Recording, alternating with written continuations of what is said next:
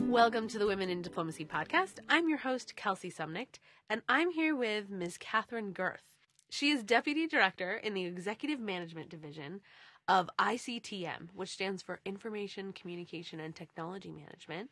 She is also Head Archivist here at NATO. Tell us about your role and your work. What does a typical day look like for the Head Archivist? Well, my role is head of both archives and information management, which here at NATO headquarters means that I control the information from the moment it leaves the staff officer's desk until we make it public 30, 40, 50, 60 years from now. My typical day involves taking requests in from people supporting the North Atlantic Council on a daily basis. Can we share this information? How do we share this information? How do we get this information from point A to point B? Very much at the forefront. Or what did Council decide yesterday on this topic? Finding out the research on current items to support the daily business of the headquarters and to keep the Council itself running. At the same time, of course, there is the transparency initiative that the Secretary General has piloted. It began with the Wales Summit, and at the Warsaw Summit had a big shout out, I guess you'd say, for the archives and our role in providing access to the public to both current and historical information about the Alliance, what it's done, and its activities today. So a typical day will blend all of that. And then, of course, there's my role as the Deputy Director of the computer side of the shop, which is simply because I'm the number 2 person in the service. Therefore, I'm in charge when my boss goes on leave.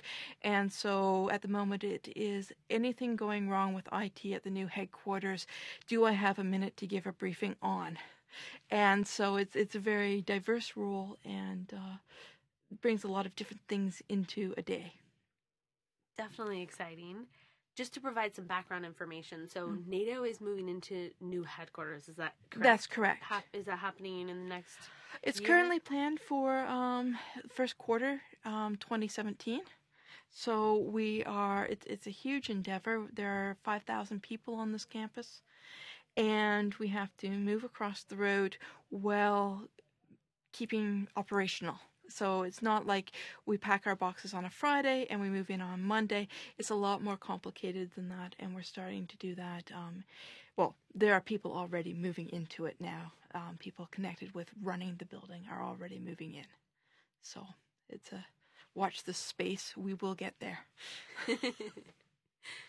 And when you mentioned that things go into the archive for 40, 50, 60 years before they're released to the public, can you give us some background on that? Is that because of the security clearance necessary? It's partially. We've recently revised all the council level policy to allow more flexibility in releasing current information. But at the 30, 40, and 50 year marks, we have rules about declassification. We have to be compliant with the 28 nations, and they all have different rules. So we have to have a one-size-fits-all. And so there's classification. There is sensitivity issues.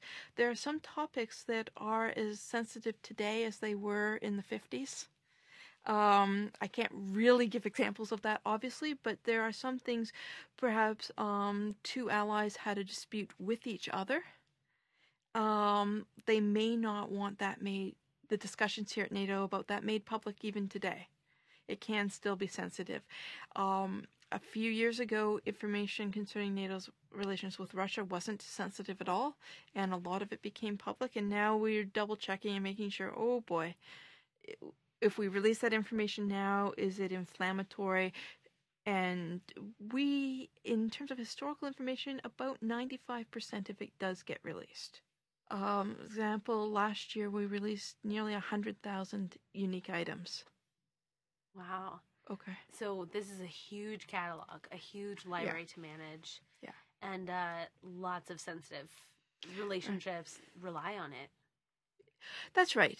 And there's a lot of interesting stuff. In some ways, it is the definitive record of the West's view during the Cold War period. We have things that have never been seen.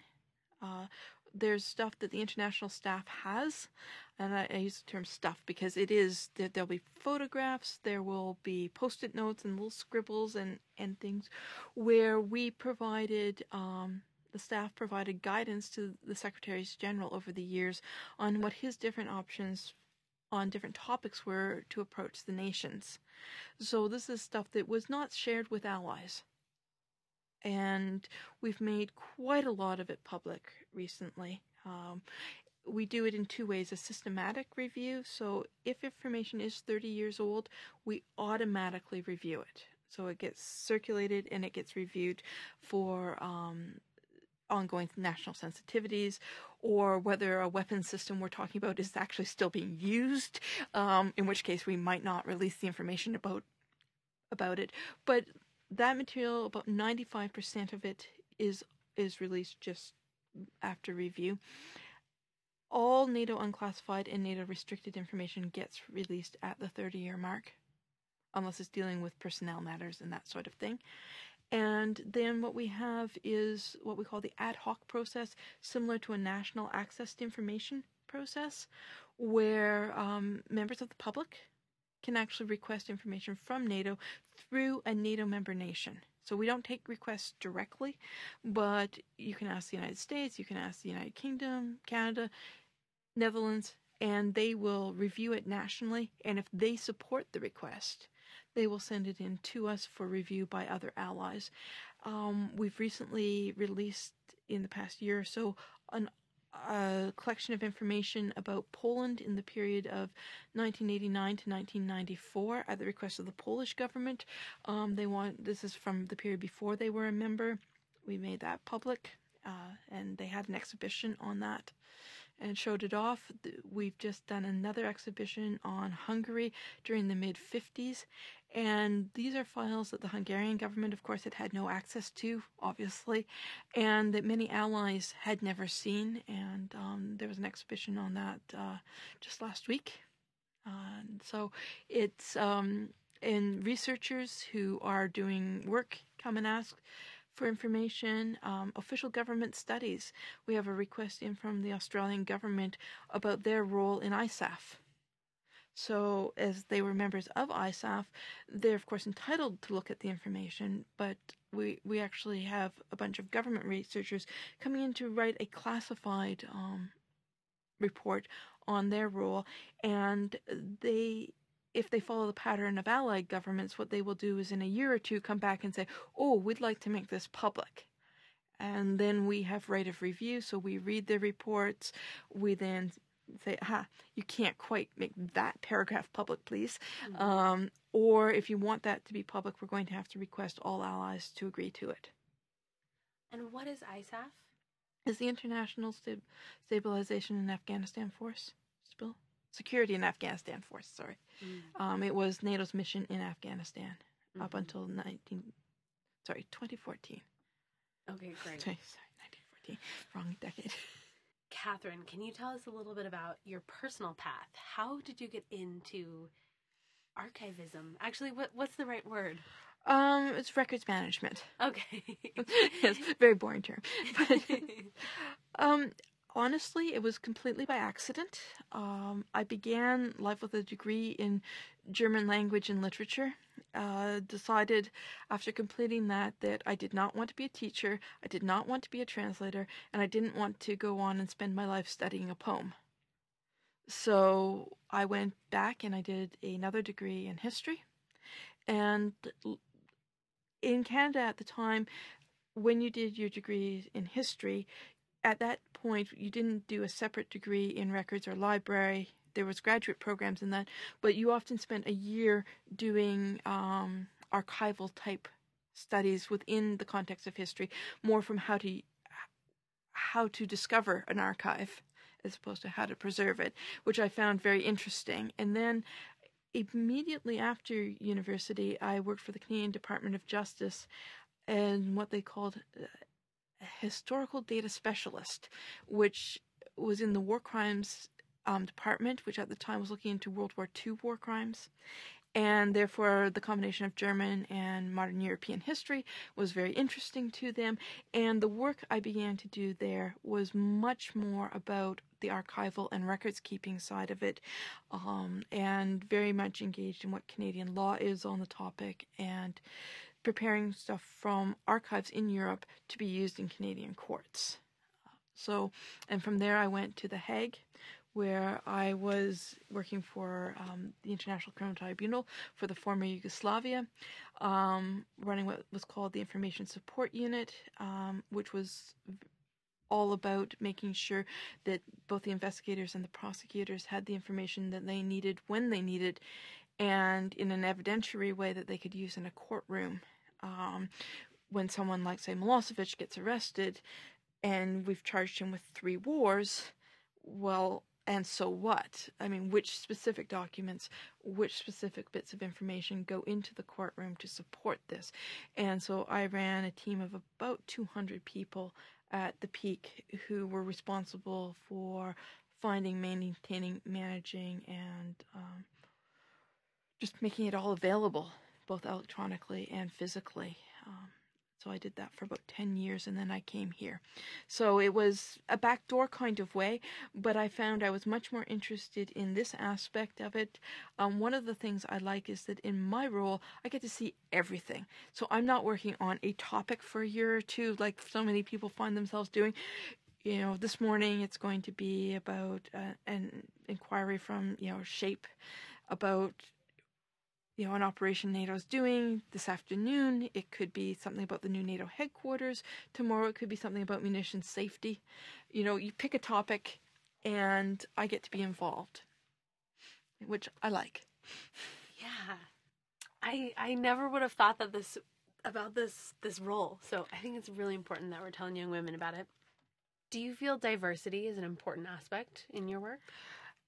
Diversity is very important, particularly if I look at the work I do on supporting getting consensus, making sure that the rules we put around information exchange can be supported by 28 allies, being able to understand national sensitivities and concerns and issues and ways of approaching things is essential. The way you work with someone who is from the Netherlands is very different than how you would work with someone from Spain or from Turkey. And having members of the staff who are from those other cultures that you can interact with and maybe include in the meetings, so that if I, as a Canadian with my particular viewpoint and background, say something, they can say, "Boss, you don't want to say that," or "Catherine, actually, why don't we try this?" Because if you don't have diversity, both here at NATO, it's not the way it was in the United Nations, where at the time there were 193 member nations. Here you're talking about 28 allies. But it's still very important to understand where they're coming from, because if you offend people or if you're not interacting correctly with them, then it becomes, well, I'm not going to do that. And so that's very important. I also find that we can be very white here, white male. And even though our nations are not necessarily as white as we are here, it's not changing fast enough. And so you're not getting the different viewpoints. You're not getting the different experiences that people can bring. And therefore you're missing things. And I found it very strange when I first came to work here how homogenous we are. We're still very, very male. The majority of meetings I attend, I am the only woman, still.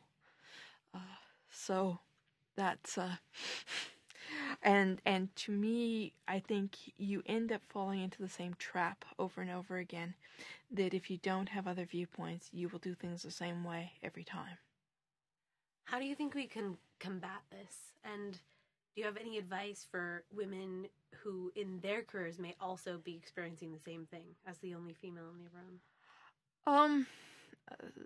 Combating it is challenging.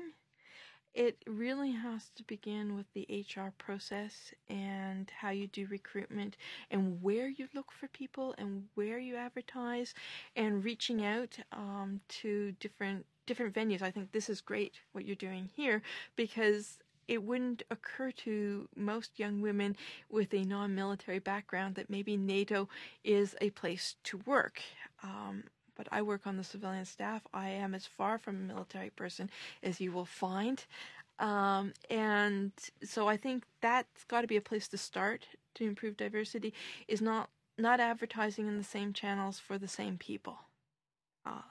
And of course, all the good HR best practice where you make sure your panels themselves are diverse.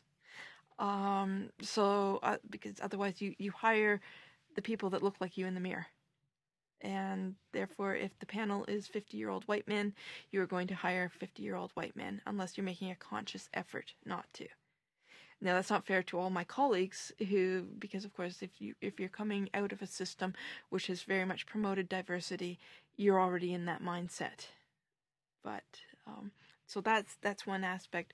For women who find themselves in that situation, I think it's just be yourself. That you're there for a reason, and own it. You are who you are.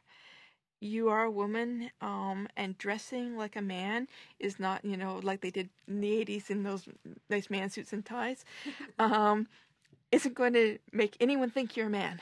So be comfortable. Develop your own style, both in behavior and appearance, and be very comfortable with it so that you can, if you're naturally an assertive person, be assertive. They will come up with all the usual words. I mean, just look what's happening to Hillary Clinton, right? They will come up with all the usual stuff, but just be confident, because they will respect it. And most of the men in the room are actually used to interacting with women a lot more than they display. They're married, they have sisters, they have daughters. They might be in clubs or other activities, or their previous workplace might have been more diverse. And when they tell the off-color jokes and then go, "Oh, sorry, Catherine." I found it helpful in my previous job, which was working with police, so also a very male environment, that I had my stack of inappropriate little jokes too. And the first time that they apologized, if you really meant it, you wouldn't have said it in front of me. However, I am not shocked. It's not appropriate to the workplace. Oh, you don't like it when I say it, so let's move on. Word will get around that you're not shocked or offended by them, and then they stop. It's been my experience. So valuable. Oh my God. That's hilarious, and I commend you as a fellow woman. Yeah. I have also been in a room of 400 people where they've said lady and gentleman. Oh my goodness. Singling you out. Yes.